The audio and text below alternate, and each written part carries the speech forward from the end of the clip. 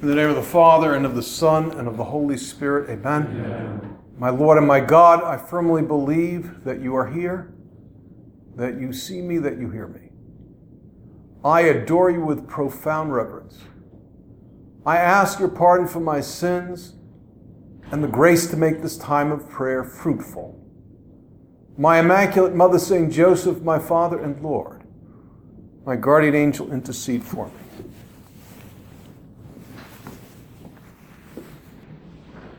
With your permission, Lord Jesus Christ, truly present with us in the Blessed Sacrament, the topic of our conversation with our Lord is producing a bright and cheerful environment. And if we are with spouse and children, using a phrase of Saint Josemaria, a bright and cheerful home. This strikes at the heart of the new evangelization. Our Holy Father has concretized this new evangelization that was coined by St. John Paul. In a certain sense, this new evangelization could have started with other institutions as well, but it definitely started when St. Josemaria saw that there is a burning need for Christ to be in the heart of the world because he's absent. And the burden of that task lies on everybody's shoulders, but especially on the shoulders of the laity. Because only the laity can bring Christ to the sports field, to the farm, to the auto body shop, to the classroom, to the law office, to the operating room, to the maintenance work, to the family. And so there is an urgent need for Christ, especially today with such an absence of Christ and an ignorance of basic norms of morality that ultimately lead to happiness. And the Holy Father says, in order to evangelize, we need to always lead with joy, especially today in the 21st century. It was certainly the case when the apostolate or the evangelization began in those first years of the church's history, when the great majority of the population had no interest in what was objectively true or objectively false. But when they saw the witness of those early Christians, the experience, the collective experience of the pagans of that time was, see how much they love each other. That was recorded by one of the ancient writers, Tertullian. And we need to repeat that.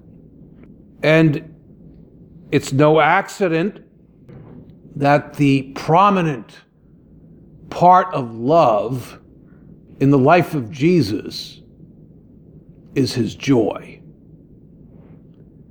And the first description of Jesus is that he's everlasting life, that he's light, that he's life. And Luke, who tailors his gospel to the Gentiles, he is good news of great joy. Since we could use supernatural syllogism, what is at the heart of the work of evangelization? To bring Christ to people, to draw people to Jesus. Jesus is joy. He doesn't only have it, he is it. And that keeps resurfacing in the Gospels. And the first and only time, and that's very much at the end of the Gospel, it's his last words. He refers to himself the first and only time in the third person. And this is eternal life. This is joy. That they know you, the only true God, and Jesus Christ whom you have sent. And this knowledge, there's two kinds of knowledge. Knowledge of that mind, where I learn algebra, I learn historical facts, I learn current events, I learn the sports scores. That's academic knowledge. And then there's the knowledge of the heart. Sure, I know her. She's my mother. Yes, I know him. I know him very well. He's my best friend. Yes, I know her. She's my sister. So it's the knowledge of the heart. And our Lord says that this happiness is in function of this knowledge of the heart. In other words, this bond of friendship with Him. And so if bringing Christ to others is at the heart of evangelization, which means bringing good news, evangelon, which is a Greek word which means good news, then evangelization means to transmit joy to other people. And if I'm not transmitting joy, I'm not evangelizing. Now, just for the sake of argument, isn't spreading the gospel, isn't evangelization giving good doctrine? Of course it is. Evangelization is teaching the truth. It's teaching the truth about Christ. It's teaching the truth about the demands of human nature, which is the moral law, which is objective. That people cannot be led to Christ without living the moral law. Yes, that is evangelization, teaching the truth. But maybe just to give a little example, I was talking to a couple of young people who kind of knew their faith and could argue about the veracity of objective morality. And I wouldn't say they picked a fight, but you know how college kids are. They stay up to the wee hours of the morning and do everything but study and get into arguments and discussions. And a couple of these kids were crestfallen because their opponents, talking about one of the current moral issues, didn't care if they were right. They even conceded, you're probably right, but I don't care. I don't care about the truth. If that suits you, suit yourself. And even though you have cogent arguments, I don't care if your arguments are cogent and logical, and I don't care if I can't oppose these arguments with my own arguments. And so they're kind of crestfallen. He says, my friends don't even want to fight back. My friends don't want to even argue back. My friends are totally indifferent to what's right and what's wrong. And they're going to pursue what they feel gives the most gratification. What do? Well, you need to lead with joy. Because when there's joy, everybody wants joy. Everybody wants to be dealt with kindly and affectionately. If there's enough joy, family and friends will open the door of the heart and ask, what is the reason for your joy? And I'm not saying we are, but if we just are good at giving dogmatic facts and we moralize but don't transmit that joy, it doesn't work, because it's all about witness. I wish it did work, it'd be easier, but it doesn't. So to teach doctrine and morals, which is urgent, they need to open the door of their mind and heart. Where does all this begin? Well, the successor to Saint Josemaria Blessed Alvaro said in one of his pastoral letters that the job of the follower of Jesus is to create an ambiance, an environment of a home, even if they don't have, wife and kids in close proximity, or even if they don't have them, period. That in their workplace, on the sports field, at the party, their visits to people, they're always creating an ambiance of the home, of family. And that especially applies when we are with family. And as we reflect on the first evangelizers, which was the new evangelization, because there was no other evangelization before that, you didn't have parochial schools. It was against the law. You get killed if you tried something like that. You virtually didn't have any temples of Christianity, of Catholicism. It was against the law. It was a capital offense. So masses were done surreptitiously in people's houses, in the catacombs. You didn't have rectories, you didn't have parish center, you didn't have a cathedral. The church was a moral presence. There were very few physical signs of the church's presence. There was no buildings dedicated to Christianity. And so, inspired by the Holy Spirit, the Christian family was the unit, the cell of the universal church. And it was called the domestic church. And it was the home school of evangelization. And those domestic churches were marked by joy. In fact, there's documentation that they were marked by joy. And there's something to be said when the father of the household is joyful because he has that natural authority of fatherhood, and it has nothing, I'm not implying even remotely, and you know that, are you putting motherhood in the second place? No, it's distinct. Motherhood's at the heart. But fatherhood takes the lead, sets a tone, endorses a cheerful motherhood, if you will. And because it's the joy of the dad, of the father, of the man, that joy diffuses.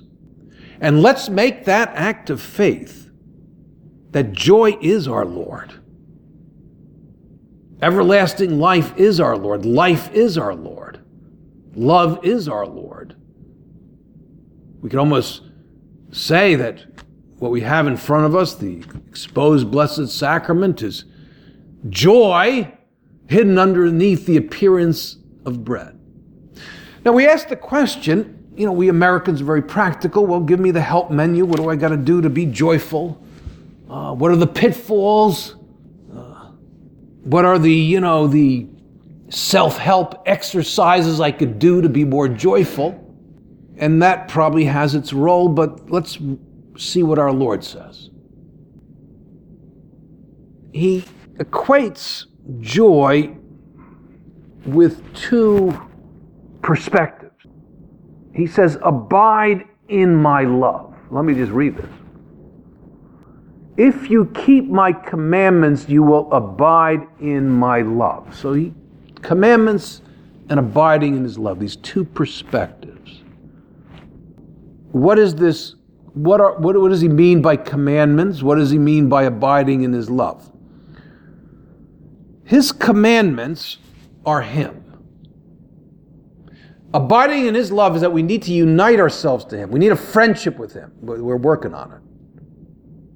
We need to be living in him through the bread, which is the Eucharist, through mental prayer, which is the Word of God, through the shortcut to the Word of God, which is the rosary, through the cross, and through the effort to love people.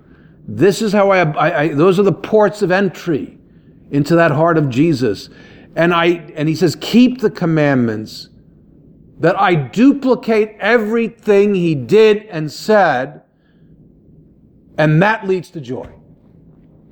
And so hence St. Josemaria says in the way, you are unhappy, think there must be an obstacle between God and me. You'll seldom be wrong. You ask me to suggest a cure for your sadness. I'll give you a prescription from an expert advisor, the Apostle St. James. Are you sad, my son? Pray. Try it and you'll see. That joy comes from union with him. Let me just continue to read. These things, if you keep my commandments, you will abide in my love, just as I have kept my Father's commandments and abide in his love. These things I have spoken to you, that my joy may be in you. So our Lord is talking about his joy in us, but it's a consequence of prayer. It's a consequence of abiding in him and following in his footsteps. These things I have spoken to you, that my joy may be in you, and that your joy may be full. What is an example of this bright and cheerful home? Well, I still have fresh in my mind the recently, 6 months ago, deceased prelate of Opus Dei, Bishop Echeverria, now affectionately known as Don Javier. And we called him Father. He's the Father.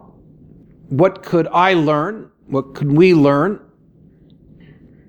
Well, he would, in the last years of his life, he urged everybody to hunger for Christ. So he was revealing his own inner self. And when you were in his presence, I notice a pattern here. You would make him happy because you were in his presence. And you would make him enthusiastic. He would be interested in you. He would want to listen to you, and he'd draw you out. And he had a smile of contentment because you were in front of him. And he would say he's frustrated because he wanted to spend lots of time with people he met, people he was close to. He'd be frustrated when he'd have to say goodbye to you. A little pattern. His predecessors, his sanctity was recognized by the church. And it's not me only, but people have written about Blessed Alvaro's smile. He'd be happy again to see you. He had a smile. And he gave the false impression that he had no problems. He had a lot of what we would call problems. I'm name-dropping saints that I saw. Pick any saint you want, but the common denominator is that joy.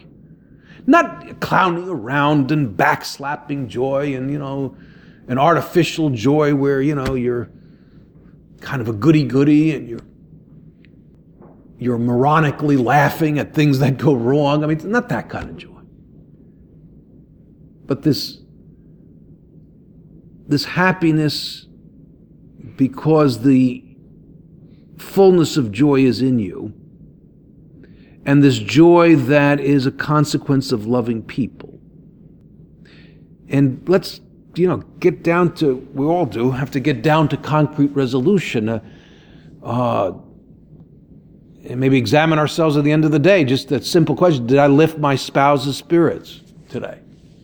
Was the hello a lackluster hello? Am I in the habit of giving lackluster hellos without being weird about it, but genuinely happy to see, in your case, your spouse? Is there time with each child, each son and daughter, where there's interest, there's joy, You leave them happier than they were before. Are you fun to be with?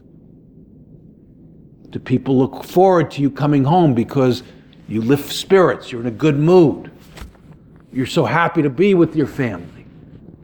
That's where evangelization starts. If the joy is not there, we could be moral experts and great theologians, but it doesn't work. You have to be my witnesses. What does Jesus mean by witness? That I gotta reflect his joy, not perfectly. And when I give in to ill humor or anger, that I get up again, I apologize and begin again. I'm a vessel of clay, but the overarching sentiment I have is joy. And so the other resolution, and then I finish, I don't want to give general absolution here, is that we commit ourselves to prayer, because that's the real source of joy. That's what our Lord says, abide in my love, and then I'll give you my joy. And so that your joy may be full. Well, we take that shortcut, as we always do, to the Blessed Mother. In the Litany of Loretto, there's an invocation addressing her as cause of our joy. Well, we go to the cause of our joy and ask her to help us abide in the joy of her Son so that we transmit it to others. I thank you, my God, for the good resolutions, affections, and inspirations you've communicated to me in this meditation. I ask your help in putting them into effect. My Immaculate Mother, St. Joseph, my Father and Lord, my guardian angel, intercede for me.